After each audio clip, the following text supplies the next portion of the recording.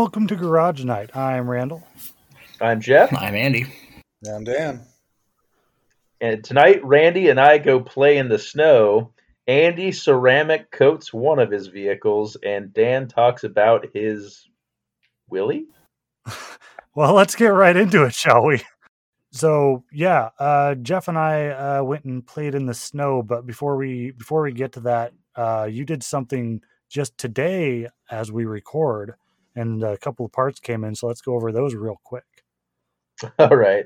So a while ago, I went to go align my Falcon, and found that there was some worn suspension components, as you find on old cars, and one of those was the idler arm bushing was completely gone in the Falcon. So I pulled that out today, pressed it out, and put the new one in, and replaced all the hardware with the good grade 8 stuff, and re-tapped the threads and everything on the shaft. And I still have to pull it back apart because the brand new bushing is really bindy, and I need to throw some grease in there. But I replaced that; handles a lot better. So that was a good thumbs up moment right there. And I got my Bronco pistons and cam bearings in. They're Keith Black Hyper-Eutectic pistons, 20 over, with a 13cc dish and full floating wrist pin. So they'll be really nice to throw in that engine. And then the cam bearings are a custom cam bearing with an extra oiling groove on the backside for better oil flow to the mains. So those are, I'm waking up tomorrow at 5:30 to go drive those to the machine shop out in Wilsonville. So I'm excited to see some progress finally. But yeah, so about the snow trip, Randy and I went up and explored some snow. We unfortunately Dan couldn't join us because his Jeep was doing things. So we went up in the snow. We found where we go. We went up Lolo Pass Road and tried to find a little cutoffs and offshoots for us to go kind of play around in. And I drove the Falcon. He drove his F-150, and the Falcon quickly bottomed out in the snow and didn't get stuck, but was going to get stuck or damage things. So we decided to park it and then hopped in the 150 and then drove another quarter mile of the way down the road until there were people that were in the middle of the road blocking the road. But it was fun. Randy got the little RC car out and brought the kids, and they had a good time playing around in the snow and roosting out the little RC car, ripping around. So it was a good time. I'm jealous.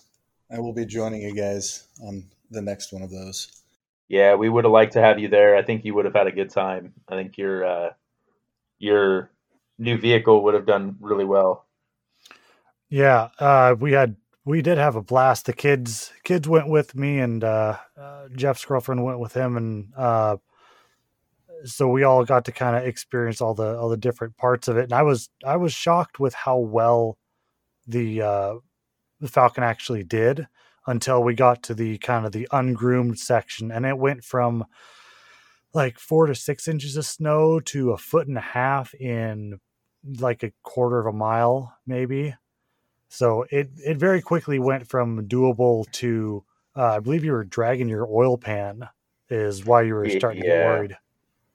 Yeah, I was dragging the oil pan, the gas tank, all of the suspension. It was still going, like it was still kind of like it was still doing it, but it was going to cause some damage if I kept going. So I decided that rather than ruin my daily driver, I should park it and then do the smart thing and go hop in the vehicle that has 4-wheel drive and can go handle that stuff.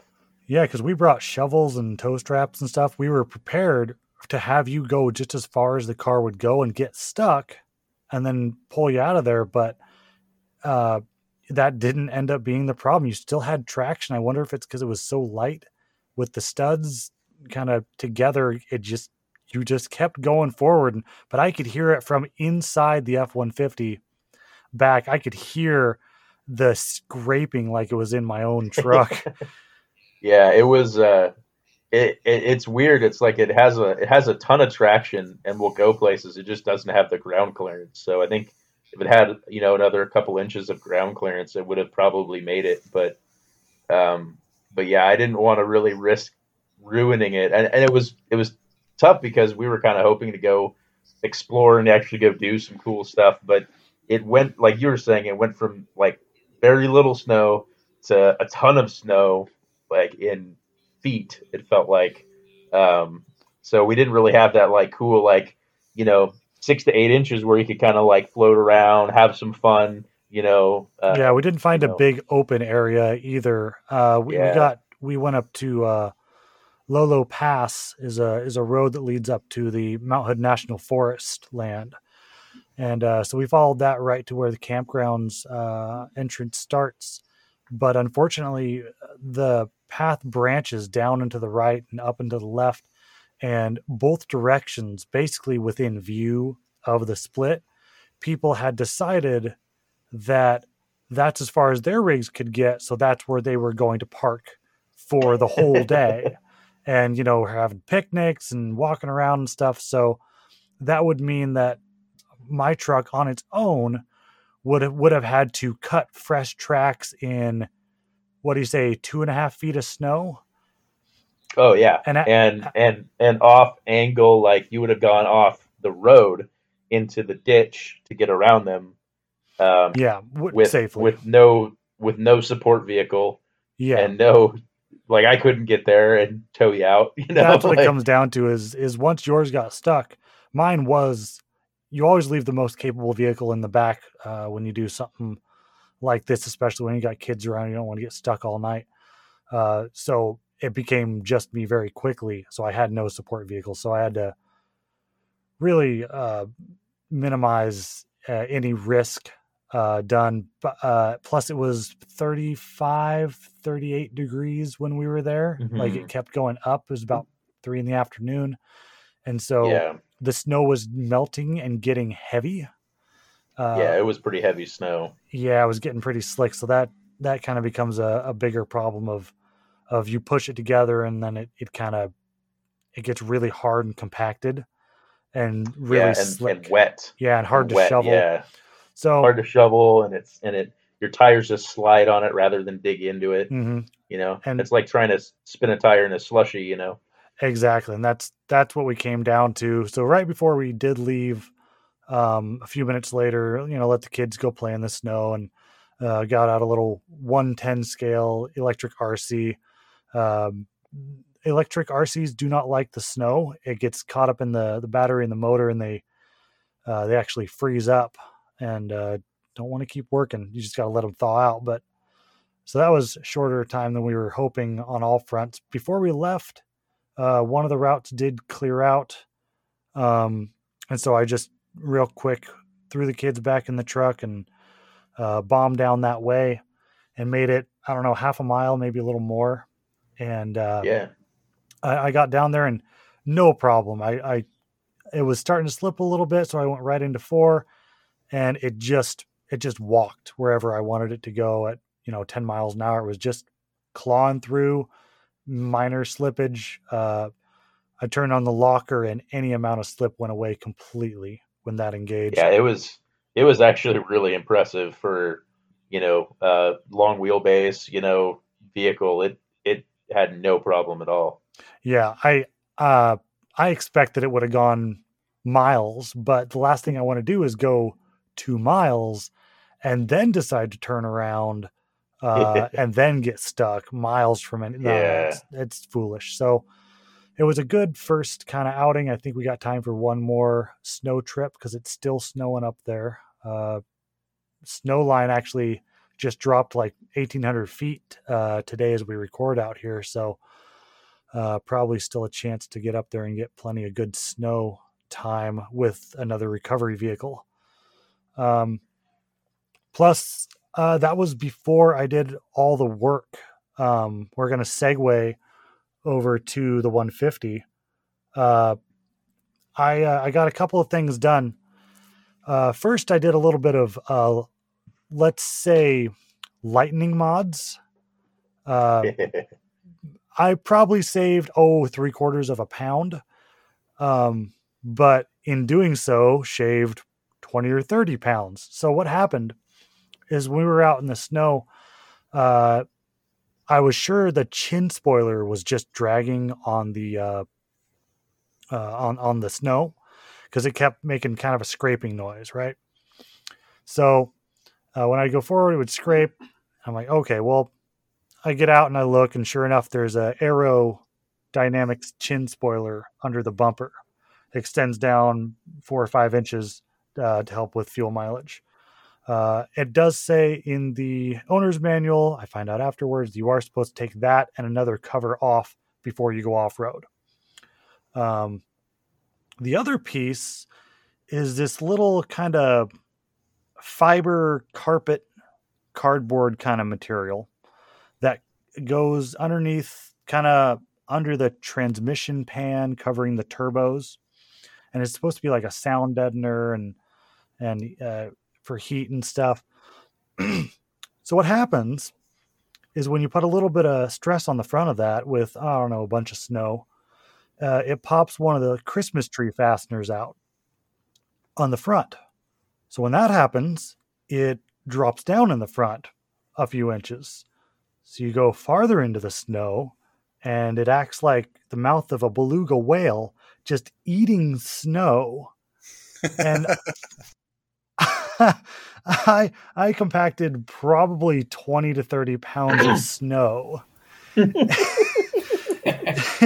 this de facto skid plate. No idea. And so after we left, because I just looked under the truck and I saw the chin spoiler dragging, I'm like, oh, that's it. That's the problem. On the way back, we get back in town, and Jeff passes me, which is because my car's so fast. Yeah, that's what it was. And later he calls me and says, "Hey, you should check under your car. There's something. We don't know if it's like something dragging or snow." Turns out it was both. I still had. I pulled over just short of my house and looked under the truck and just started laughing. So when I got home, I grabbed the shovel out the back and start shoveling 7 or 8 scoops of snow out from under the truck. Yeah, so those came off. And the next day I decided to continue my mods because parts came in early. I ordered 6 new spark plugs and new coils because they're coil on plug. And so the next day I dive in and tell Jeeves he needs to replace the spark plugs. So it was actually pretty easy. So simple, even I could do it. Taking it apart is really easy. You pull the engine cover off, which there's no bolts, it just comes up and out. And then each coil has 1 screw. You pull that out, coils come out, and then you just need to have a universal or a wobbler on a spark plug wrench, and about a 12-inch extension will do it. And they super easy access to all 6 of them. They come out, put the new ones in, of course, one by one, blow everything off first so you don't get any crap down in the cylinders. But I replaced those suckers and gapped them down from, well, when the truck first came out, they were 41 gap. And then they ended up bringing them down to like a 31 the next year. And then they recommend like a 28. So really narrowing them down for boosted motor. And boy, that thing is a monster now. I'm surprised they were so high the first year. 41 on that sort of application seems like a lot. Yeah, it seems like it's a really, really wide gap, especially for something boosted from what I've been reading. But yeah, that was spec in 2010 or 11 was to run them at 41. But yeah, now they recommend 28. And the thing feels like it's got the, 365 and 420 or whatever the numbers are. It really feels like it's got that power.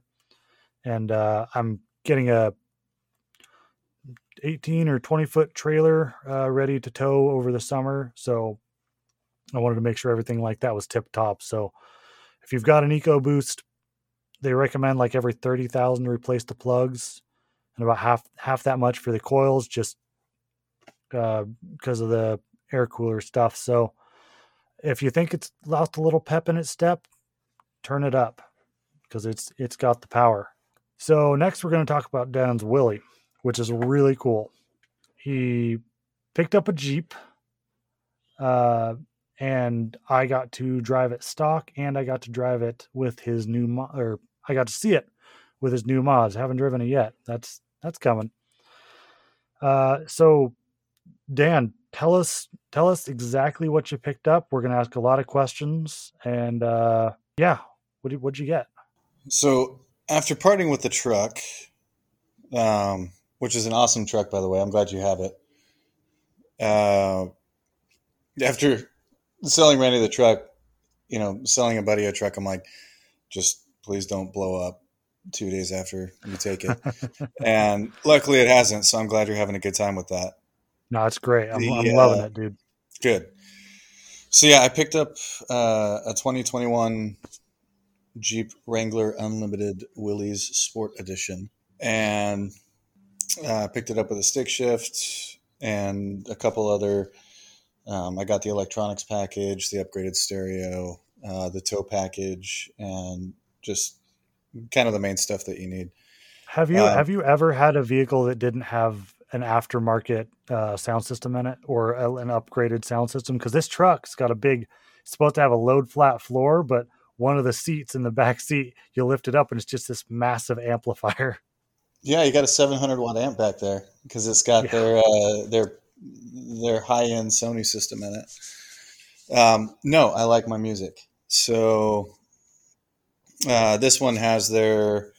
I haven't had an Alpine system before, but that's what this one has, and so it's got a 500 and some change watt Alpine system in it with a 10-inch sub built into the back, which actually kicks. It's I've no complaints about the music. But yeah, so I got a Jeep for a couple reasons. I wanted to keep the 4x4 capability, but I missed driving a stick shift, and you're kind of hard pressed to find that unless you go with a Jeep.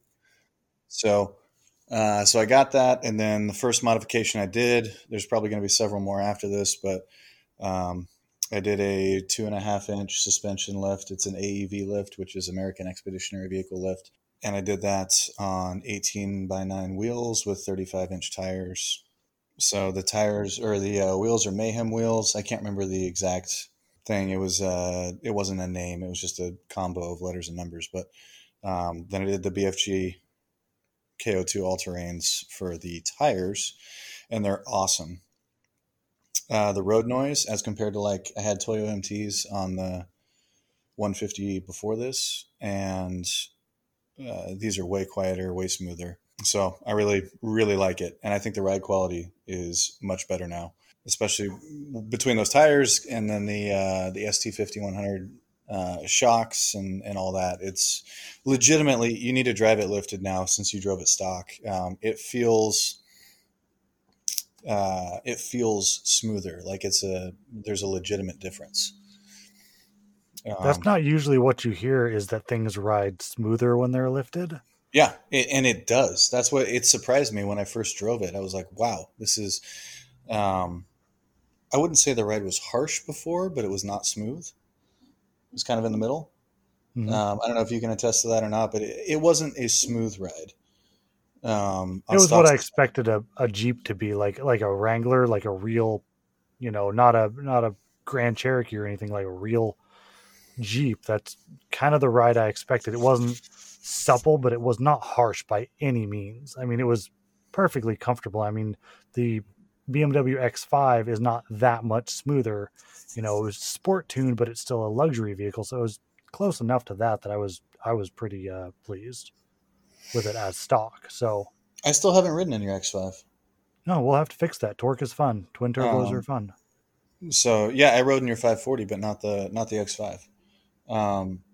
But yeah, you guys will need to. I don't know about Andy. We'll figure that out, but we'll need to go pick up Jeff sometime and go drive it around. Give you guys a chance to drive it lifted. But I've got to say, I love the color that you chose. That's a really sharp color for that Jeep. thanks. It's called Sarge Green, and so I'm in the Army, and the Jeep Willys was the Jeep that they used in World War II for the Army. And so it kind of made sense to me, and I kind of like that from a nostalgic standpoint a little bit.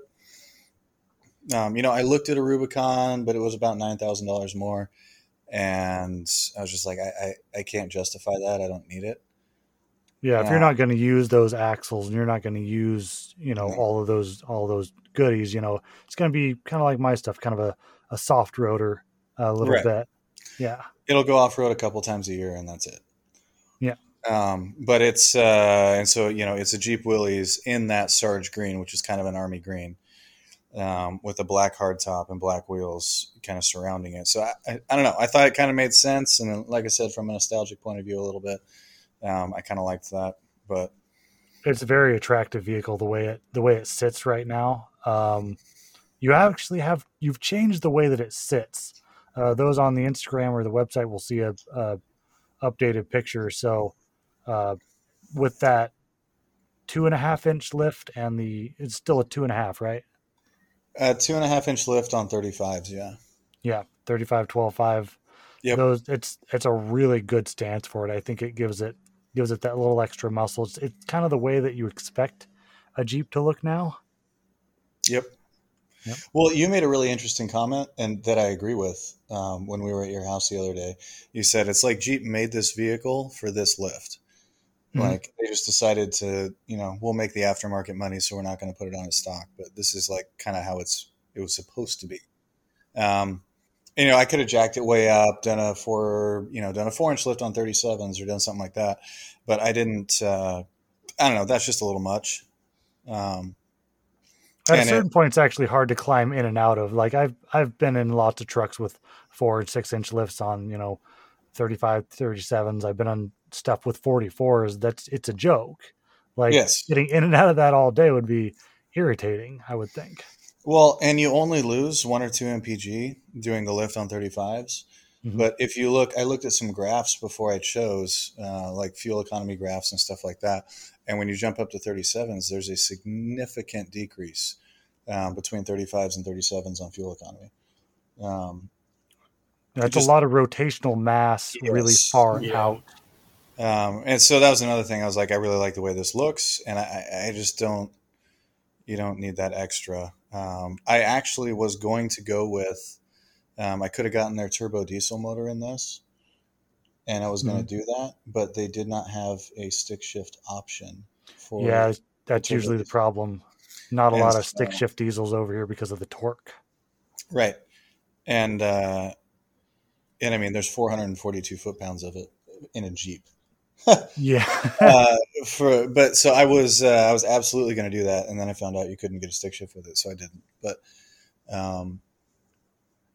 yeah, no, I'm very happy with it thus far, and I'm open to suggestions. Part of the reason I got a Jeep was that I drove the F-150 like a grandpa, and I put a leveling kit and 33s and wheels on it, but that was it. I didn't do any performance modifications. I didn't do anything else to it. And so with this Jeep, I kind of want to, there's a few other modifications I'd like to do. So as far as what's next, there's been a lot of suggestions. Do a snorkel, do a front bumper with a winch, do a couple different things like that. So light bars, all that stuff. Because with that electronics package that I got, they have 4 different plug-and-play options that are pre-wired. And those switches. Yeah, there's 4 buttons that they put down on the bottom of the console, just Roman numeral 1, 2, 3, 4. And so for each one of those, it's a plug-and-play option that's pre-wired. And so you can hook up 4 different electronics parts around the Jeep and just plug and play. So, nice. So I got that with the intention of using them.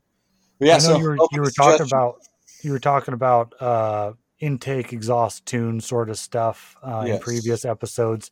So before Andy and Jeff have their questions, my only one is have you noticed a power difference noticeable or not? I would say noticeable, yes, but barely.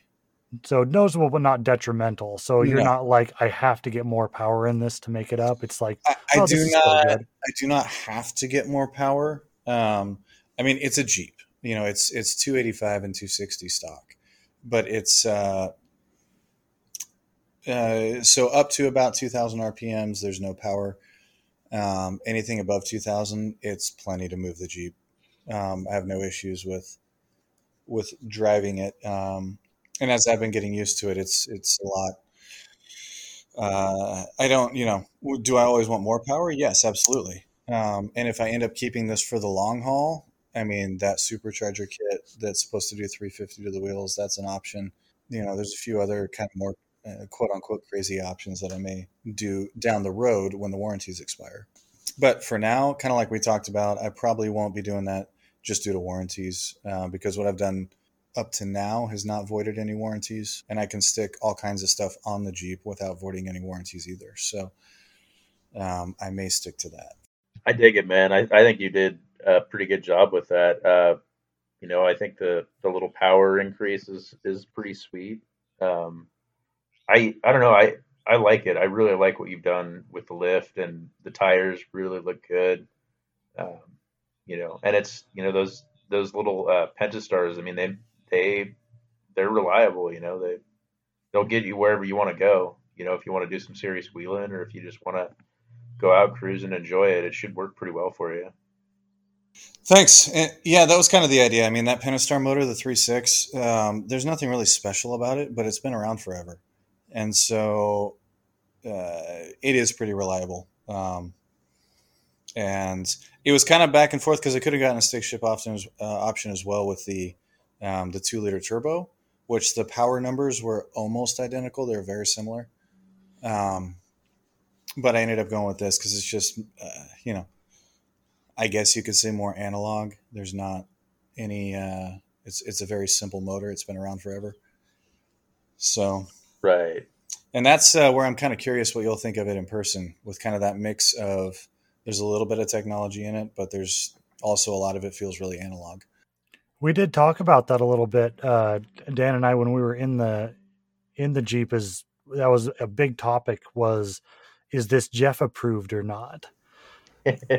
Certain things I think, like, it's got, even in 2021, it's got analog gauges. It's got a lot of good feeling switch gear in it. Like, I make fun of Mopar interiors, but this one's actually, I was pleasantly impressed. The dashboard is extremely vertical, if that makes sense.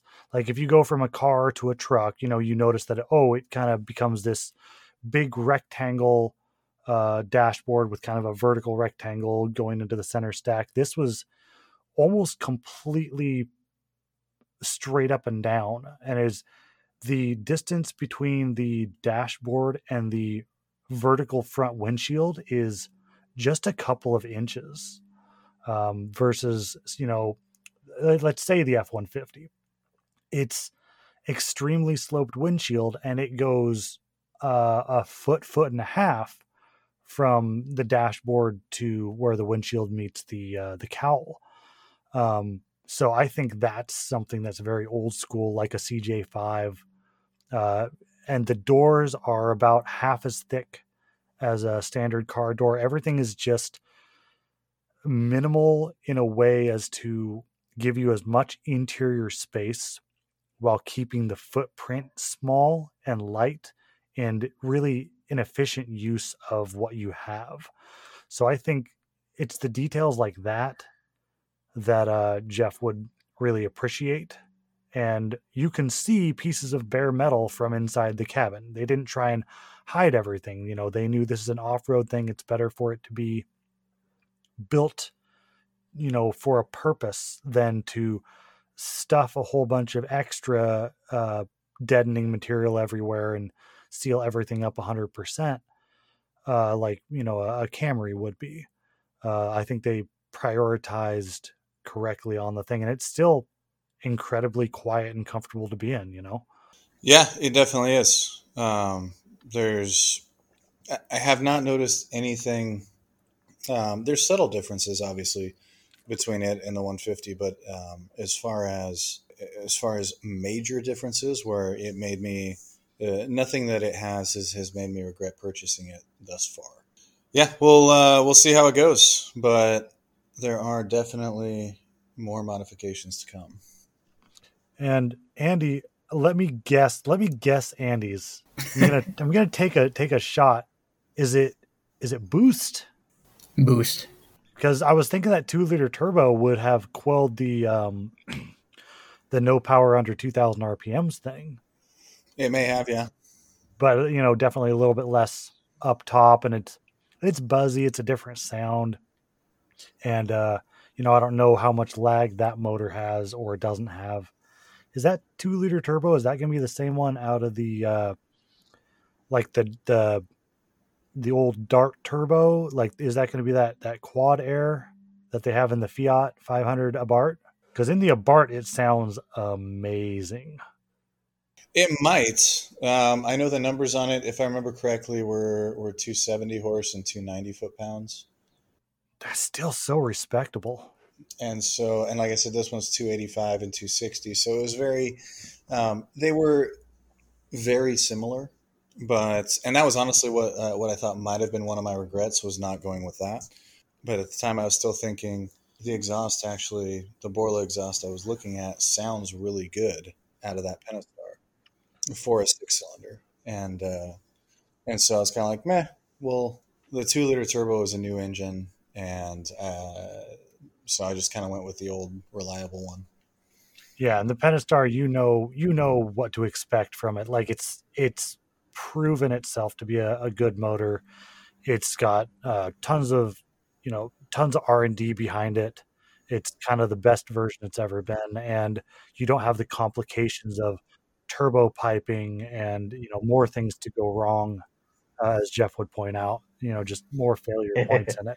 Exactly. I don't even need you guys on here. I can just say this one says there's too much boost in it, or not enough boost. And We'll this never one says say. too much technology. So There's only too much boost until the time there's too much boost. there's too much boost for a second. And then there's for a second, and then there's no boost.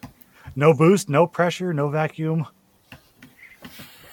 No problems. No problems. If And Jeff has a real issue with it, And that's how you get a DeSoto. Well, I mean, you really could, because Jeeps don't lose their value, I mean, they're kind of the same thing. So I mean, you're kind of just trading it in for another Jeep at that point. Yeah. Well, that was the other thing I was looking at, and I was like, nope, we're going to stick with this. It reminds me, I haven't even told you guys I saw a thing, but before I go into that story, Andy, what have you done? Just created more headaches. Perfect. That's pretty much all I ever do. So, the other night, I had to run into work late to go pick up some parts that I was working on, stuff at home. Long story short, some geese decided to play chicken with me on the freeway and lost, and so did the Explorer. Oh, like it hurt the Explorer? Yeah, it demolished the bottom plastic of the bottom valance on the front bumper. How many weeks old is that car now? It's I made one payment. Dude, I can't win with new cars, I swear. this is why we don't have nice things. Get a new car, it gets hit. Get a new car, it gets hit. Get a new car, it gets hit. Like the only thing that hasn't been molested at this point is the Focus, and I've just cursed that. Just don't, just don't hit the remote start. Whatever you do. Well, That was a grounding issue. Under warranty? I don't think there's a goose clause in No. the. I wish. I'm just saying, do you have a bumper to bumper right now that they'll replace that, or? I don't know. I need to go over there and ask them and see if it's even remotely covered at all, and if not, how much the part is. Well, you should ask, and if they ask why they would do that, you just say if it's good for the goose, it's good for the gander. Points. I feel bad about that one. No, you get a point for that. But yeah, I looked it up. They don't show the 21 yet, but if the 20 is the same on Tasca's website, the part was like $250. So doable, but still a pain in the ass. Yeah. Mm-hmm. And it's like it is the very, very bottom like plastic, and it's not super noticeable, but it's enough to piss me off and want to replace it to make it all new again. Is it a painted part, or is it kind of a... No, it's black plastic. Luckily, if it was painted, it would be 100% replaced tomorrow. Yeah, that's what I was thinking. I'm like, that's going to look really bad, and that's going to be more expensive because you got to get matched, and it's never really going to match, blah, blah, blah. Exactly. Yeah, that I would have been more upset about. How mad was Jessica? Not terribly. Wasn't mad that you ruined her car? I mean, a little bit, but yeah. Well, I'm glad it wasn't in my cars because I can't get parts for those. That's true. That might be harder. Well, you may not be able to get a part for the Explorer yet because they're still using them to build the cars. Yeah, true. I mean, I'm lucky the tire for the Cobra only took out the chin spoiler and not the actual front bumper because those are damn near unicorns anymore. Yeah, pretty much. To find an 9901 bumper is next to impossible, and if you can, they're $1,000 a piece. I was looking for those when I had the Bullet. I always thought that was like the one mod I really wanted to do was the was the 01 Cobra bumper on it. Yeah. Yeah, that looks good on almost anything. Yeah, I think it's best to breed. A lot of people like the Termi bumpers, but the Terminator bumper looks good, but unless you do the whole kit, it doesn't flow with the car, right? Like everybody puts them on GTs, and it just looks off because it makes the front end all like bubbly looking, and the rest of the car is sharp. Exactly. The Terminator is kind of an ovular, rounded shape, but then you get into the stock sides, especially like the 99 and 2000, that are extremely squared up.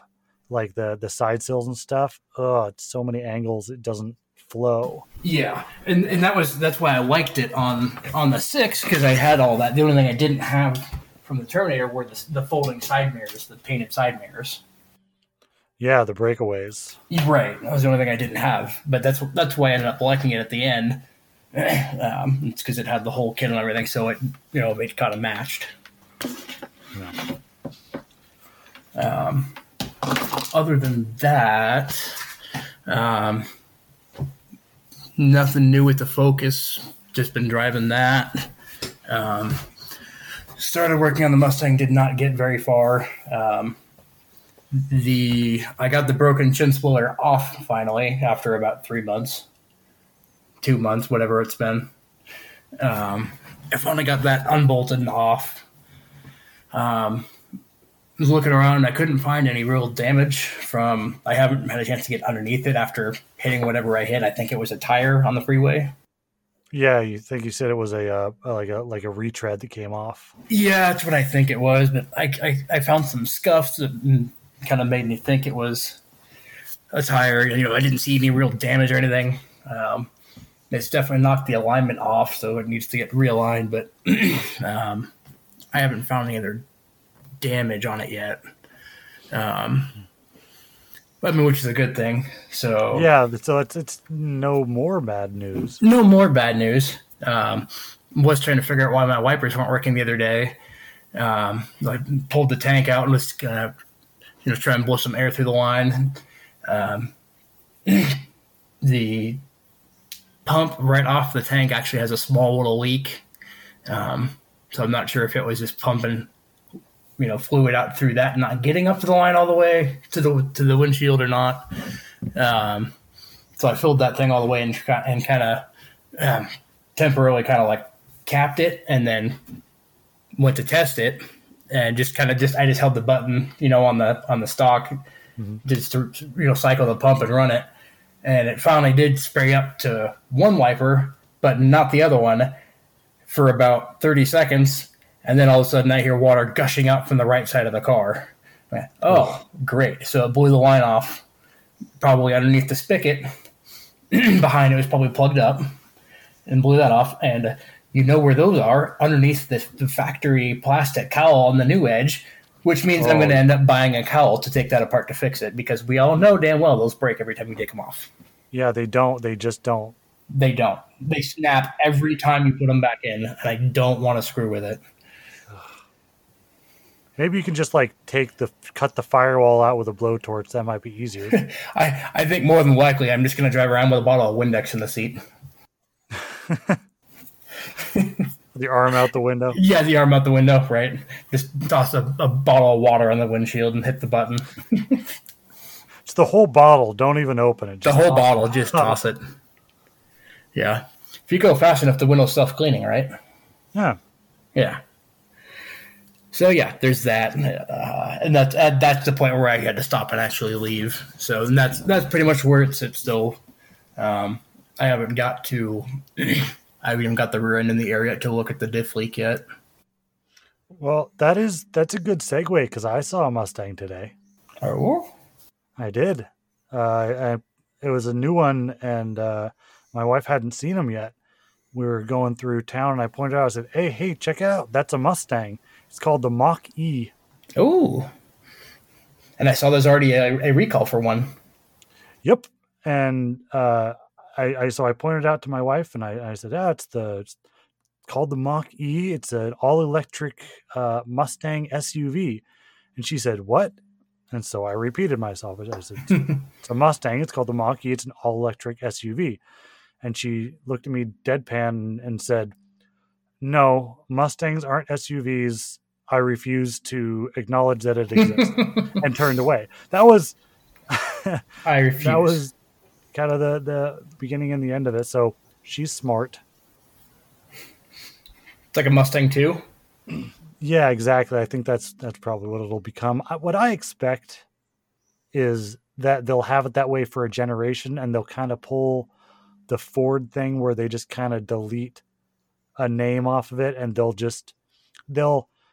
keep it looking almost exactly the same, but they will kind of take the ponies off and take the Mustang name off of it, but still make it look evocative of the Mustang and call it the Mach-E, and maybe even not put a blue oval on the front, like kind of very subtly, like bait and switch, like, oh, it's a Mustang. And then with the the 2-year facelift, they'll be like, it's the Mach-E. And see, and here's the other thing that is conflicting on it too. Like, alone from them calling it a Mustang Mach-E, coming out the same year that they're also bringing out the Mustang Mach-1. Well, I think that was very much on purpose, because people with more money to, in their pockets to burn, well, I'll just get the two that match. I'll get the Mach-1 and the Mach-E in the garage. Of course, that makes sense. You're not wrong. Did not see that avenue. That's a neat idea. Like, they're sure. Two Mustangs with completely different purposes. It hurt a little bit to call them Mustang in the same sentence. Yeah. Huh. I don't know. I think I'm getting more of a curmudgeon on it. I tried to be optimistic, but now I'm just, you didn't need to call it that, I guess. But, you had all the names on the world, and you chose to recycle. Why? You could have just named it a Bronco. Boy, back to the salt mines for this one. Huh? Just a little bit. Captain Salty. When are you getting your new Bronco, Jeff? He doesn't even have his current Bronco. When a third you never motor had comes me. up, You never had your car. You never had Jeff. Jeff never had his Bronco. Jeff never had his Bronco. Okay, well, while we're kind of on this tip, we got a listener request to complain about something, which I figure Jeff should have no problem with. I'm in. I'm good with it. I like complaining. So we were asked to talk about infotainment, the good, the bad, the ugly. So what I thought we could each kind of do a pro and a con, but that kind of fell apart when I thought Jeff would just have a con and a con. Jeff will take the con. Well, making him have a pro would be fun. Oh, hey, see? I think a game is afoot. Brains and looks. He's got it all. Thanks, Dan.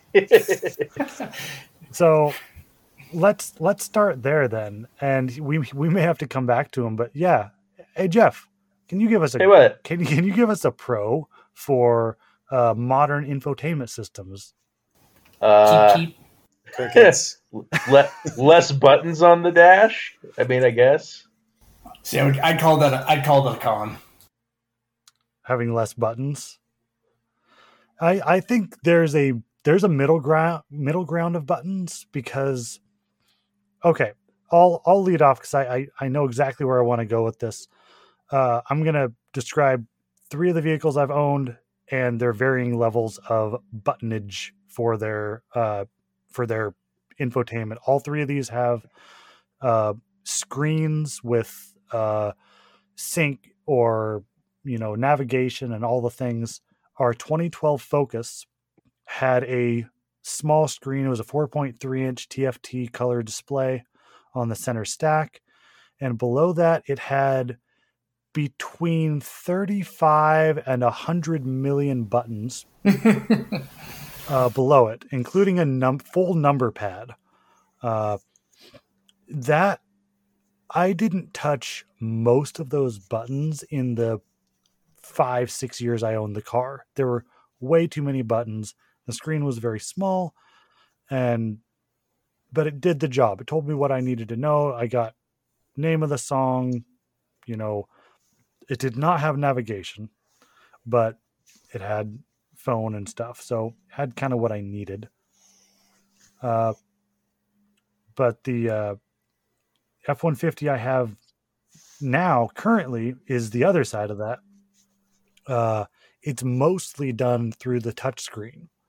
The Sync 3 system, I believe it is very good, but I did find that there is something that is not doubled up, meaning there's something that if I put an aftermarket screen in it, like for CarPlay, I would not be able to activate the heated and cooled seats. There are no physical buttons for those. It's all through the infotainment. I'm sure Dan found this when he was looking to upgrade the stereo, because there's no limit to the noise in his vehicles. I was perfectly happy with this one. It was I had no issues with the stereo in this. It's very loud, but I think that I wish that there was more I could do with the steering wheel controls and some physical buttons. It's got enough where I'm perfectly happy, but I can tell that it's not quite what I find has been the perfect level, which is the X5. Now, you'd think that would just be a plethora of too much technology, but it has a controller. It has like a joystick of sorts. Next to the automatic, shifter column to the right is a knob that rotates left and right, pushes forward, back, left, right, clicks down, and then just all around it are at the top is 5 buttons for CD, telephone, navigation, menu, and so it kind of gives you everything you need, and then option and back at the bottom. And they're all very tactile. They're all shaped a little bit different. And so you can keep your left hand on the wheel and your right hand resting on the armrest, and your hand falls naturally onto this control knob. And from there, you can control the 8.5 inch non-touch screen in the center stack. You control everything you need directly from there. So you don't have to reach up to the screen where you do that thing where you use like 1 or 2 of your fingers to steady your hand while you push forward and touch whatever on the screen. Yes. Yeah, there's that move that, we've all done. Me and the Ranger, I've got the aftermarket head unit for music in there, and I use my thumb to steady the rest of my hand to hit next track and all that. So to be able to have my whole arm just rest on the armrest and just resting there and be able to control anything I need, like a mouse, I have found is my favorite way to control infotainment. And I've been in a plethora of rental cars and stuff over the past few years and played with a bunch of different systems. And I do think that the modern iDrive and Ford Sync systems, which just that's why I own these vehicles, I suppose, are the ones that I am the most keen to, that just seem to make sense to me. So who wants to kind of puke their brain out next with thoughts? I'd say I'm somewhere in the middle of between you and Jeff, Randy. Yeah, so like if you look at the picture, I put the link in the chat there for you. Would be granted that's if you look at that on the Explorer, the tall screen is the optional tech package screen, but the horizontally laid out screen is like the normal one that comes in everything else that doesn't have the upgraded technology package. And that's what we have in our Explorer. It's got the horizontally laid out screen. What I like is that there is a solid mix of manual push buttons and whatnot. Actually, beneath that control, your fans, your heated seats, all that. Your stereo volume, and whatnot, and then a little bit of it also controlled in the infotainment screen. It's a pretty well balanced setup, and like everything totally laid out in like the screen, like in the BMWs, Mercedes, like the new Cadillacs, everything all laid out, like including all your HVAC and all that. And the screens I'm not a fan of. What Ford's done here is very, very well balanced, in my opinion. Yeah, it looks simple while still kind of encompassing the things that you need it to. Right.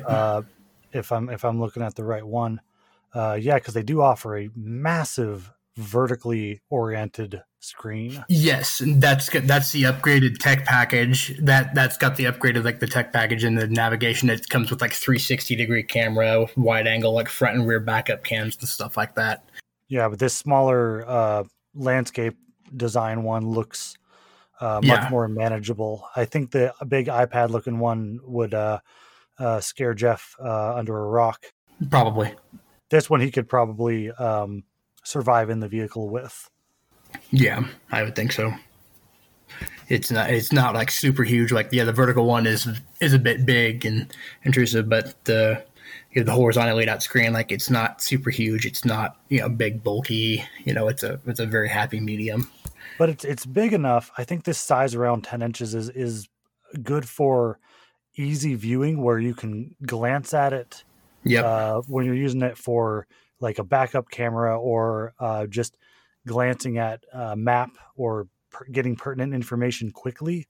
I find that the smaller screens, especially like the one in the Focus, the 4-inch screen, I didn't get anything really important on it, but when I did have to look, it was so small that it would be, I find that my attention was actually on it more than the bigger screens, because you have to kind of look for what you're trying to find a little bit longer versus glancing at it and kind of mentally going through it after you're back on the road. Right. Yeah, you can get a quick look for it easily, and then back up. Yeah, the small screen, it's like you're taking a hard look for what you're trying to find. It's diverting too much attention for the small screen. Okay, Dan, you've got a brand new vehicle, but it is also the mid-size screen option, I believe. Yeah, so they had three different screen options: a 4.3, a 7, and an 8.4. And it's weird how Jeep does its packages. I would have done the 8.4, but that was not an option. What was locking it out? Let me guess, like a motor or something? Basically, yeah. I think there were a couple other options of things that I legitimately wanted in the Jeep, and I would have had to cancel one or two of those to do the 8.4. It made no sense at all. but it wasn't a huge deal to me. I was like, fine, I'll just get the 7, and the 7 works fine. So I'm very happy with that. But and I mean, you saw it. It doesn't look. It looks fine. It's not really overbearing in any way. Where a lot of the big iPad type things are cool, but it is going to distract you a little bit. It seemed very appropriate for the vehicle because if you would have had a big Tesla-esque screen in there, big, fancy bells and whistles type of screen, I do think it would have taken away from the vibe of the kind of retro Willys. Because, like, we didn't touch on the Willys too much, but the fact that it's got like Willys like printed on the sides of the hood, kind of where the Army would put U.S. Army and then the serial number of the vehicle, and there's little touches like the 4x4 or 4-wheel drive sticker on the back. Yeah, the emblem on the back. Yeah, and so I think if you would have put a big gaudy screen in it, it might have actually killed it a little bit for me. I think it was, but you got to have a screen because with mandated backup cameras alone, you got to have something, right? And so that's still very useful. And the screen it reacted well to all the inputs, and it had everything you needed on it. It looked good. It was very legible. It was just solid 10 out of 10 for what you want a screen to do. Yeah, I've had no issues with it. I enjoy it. Backup camera is great on this. It's more of a wide angle, which is nice. But yeah, I don't know. This infotainment system that I have now is relatively simple compared to a lot of other things you can get out there. And I guess that kind of compensates for my main beef with infotainment systems, which would be there's all that stuff that you're not going to use. Like if you look at that F-150, if you're on the home screen, it's not too overbearing. It has the basically four main quadrants, and you can choose one of those and then go from there. But if you, a lot of infotainment systems now are going to have 5, 6, 7, 8 different screens you can go to. And it's like, really? Like while I'm driving, I'm going to be trying to flip through all these different things? No. What are you using while you're driving? You're using music and your phone and GPS, and that's really about it. Yeah, when I had that Loner 3 Series, as cool as that thing was, it took me a full 10 minutes after I got in before I set off.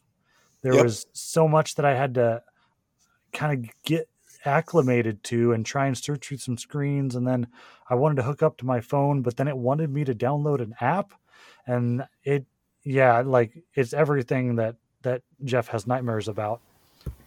And so it's very possible to do that, and I did think that was too much tech. But I mean, people that buy a luxury vehicle like that, they want bells and whistles and gizmos and gadgets and things to dig down into for years. But with a Wrangler, you want it to just work and work well, and it sounds like yours does that. It does, and that's why I said it. I have really no complaints on it from that front. It's all very simple. It has my different options down on the bottom for the, either the Apple CarPlay or the GPS or the radio or whatever. And it always has those in about 1-inch squared buttons across the bottom, no matter what screen you're on, which I like because it's very easy once you kind of memorize where they are to just click on one if you need it. So I do appreciate that portion of it. It's still, I only use 3 out of the 7 buttons. I'm not going to use the other 4. We don't need them. Do you even know what they are, or is it just I don't need them? It's just stuff I don't use. That's to your point. Are we ready to take the leash off and make it the running of the Jeffs in Pamplona? So I won't be too harsh, I promise. It sounds like the fan wants you to be harsh. The fan, maybe they do. I don't know if I have any fans. But so I guess, I mean, obviously I could sit here and tell you how much I hate infotainment, blah, blah, blah. But I understand that I'm the minority, and most people like infotainment. It's not going anywhere. I think my biggest gripe with most infotainment systems that I've had exposure to is they're just not intuitive. If I hate to be super basic here and say how well the iPad does at being simple. Uh, that's what you want your infotainment system to be. If it's going to control uh, important uh, things in the car, like your heated seats or your navigation or whatever, it should all be very, very simple. It shouldn't be, uh, it should, you know, I don't know. I think that that's something that car makers really struggle with is creating a intuitive user experience.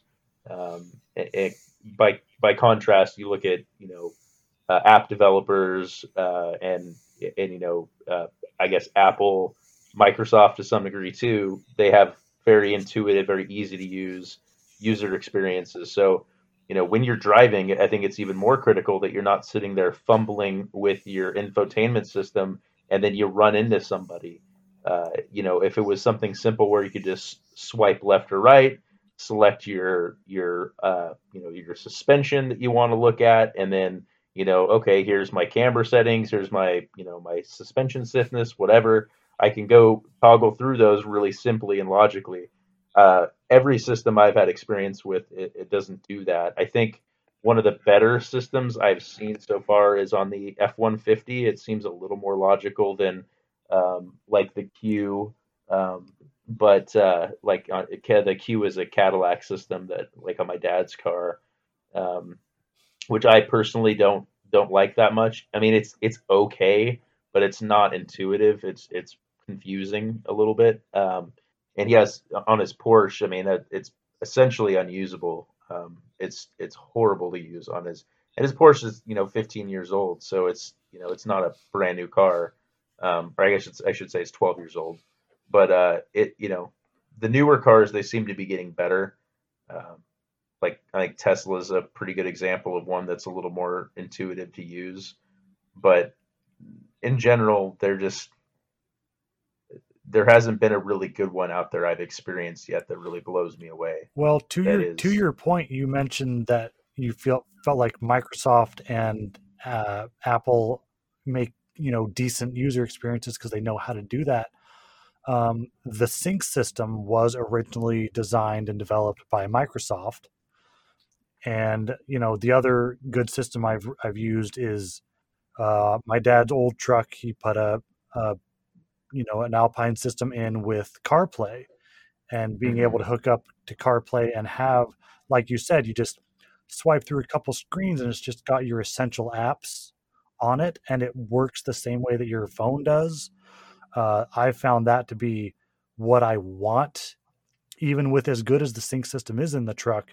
If I could get CarPlay in it, I know how that works because I use my phone every day, all the time. So, that's something that, and again, it has how many hundreds and thousands of hours of user experience data that's been mined and cataloged and refined to work versus an auto manufacturer trying to develop software. Right. Yeah. Hmm. Data mining is a whole nother topic, though. It's a whole nother show. I was a little triggered when you said that. But no, I think you had some really good points there. One thing I did like, I have to admit, and I don't necessarily know much about the system, but I rode in my friend's, he has S3 before he moved. And one of the things I did like about it, and I'm sure you've noticed on a lot of the newer car infotainment systems, they don't really integrate them into the dash very well. Like your F-150 is integrated. A lot of the new cars, they look kind of added on, like a pop-up screen of sorts. Have you noticed that on a lot of the new cars? Andy's Yeah. almost looks like that too, and that's definitely a design choice that people have been going with. And Hmm. I'm not positive why. I think it started early because it was cheaper they really were tacking things on to previous designs. But now brand new cars are coming out where, it almost looks like you could detach the screen from the car, like how you'd take your There's an idea. head unit faceplate off and put it under your seat in your car for your aftermarket Pioneer and Alpine units. You pull the head unit off for the stereo and put it under the seat so people wouldn't break in and steal it. Yeah, it seems like you could do that, but you could just pull it off and give it to your 4-year-old. Here's the tablet, Timmy. Exactly what I was going to say. Yeah. So one of the things, like his S3 had something similar to that, but what it did do was he had an option that was below the touchscreen that you could press, and it would retract the screen into the dash. Yeah. And for a car that is kind of driver focused, I thought that was super cool. So if you wanted to go out and not, deal with your daily commute like you usually do, and you wanted to go have some fun in the twisties, put your screen away and just go, And the nice thing was it would allow you to play your music. You could open it up, get your music playing, and then close it, and you got your music going. You don't have any type of screen in your face or anything, you're good to go at that point. Wait, hold on. Let me pull my hair back a little bit, expose my balding head. Those all those wheels and those gears to track that screen sure seems like a lot of parts that could fail. Yeah.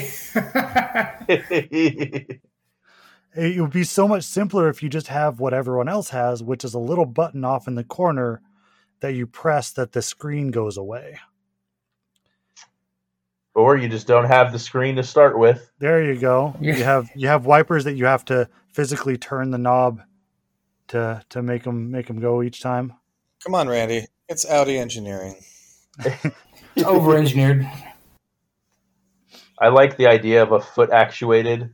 You just you take your foot off the clutch, and then you have to stomp and pump up a air system that you can then just wipe your wipers with your little. I see Jeff's your little foot pump. Jeff's dream car being something out of a 90s family movie where he's got to reach up above his head and pull this string to make the wipers go, kind of Mr. Bean style. Now we're talking. Yeah. We'll see how that goes in Oregon in the winter. Probably about as well as pouring a water bottle on your windshield and Windex for in Idaho. It's going to go super well. Super well. Or if you just, sit in the garage. Okay, well, this will go ahead and bring us to the end of our 35th episode of Garage Night. Thank you for listening. Follow us on Instagram at Garage Night, or email us at tinydogpodcastnetwork@outlook.com, and check out our other family of shows at tinydogpodcast.com. Feedback is always welcome. Any of your usual avenues for podcast listening, iTunes, wherever you get your podcasts, feedback is always welcome and appreciated. Also, click through the Garage Night link at the Tiny Dog website to visit our Beta Garage Night website. And without any further ado from all of us here, we're going to wish you a very good night. Good night, everybody. Good night, everybody. Good night.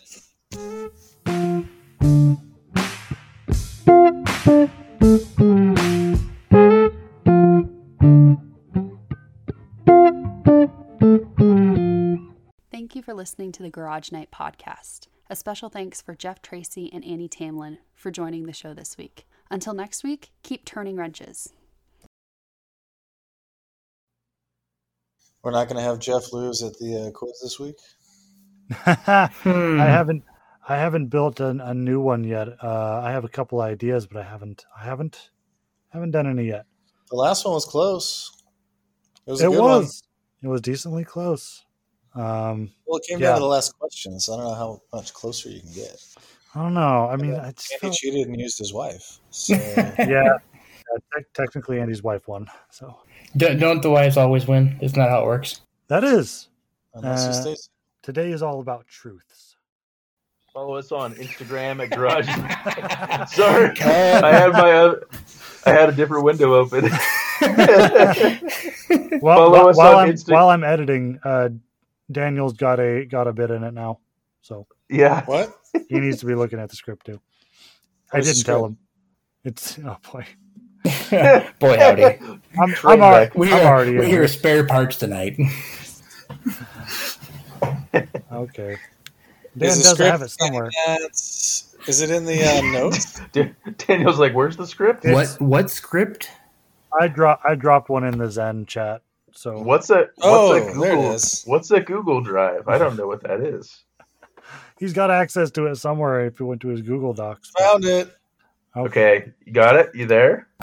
Yours is towards the bottom. It's the one Are with we a D ready? next to it. It's a big.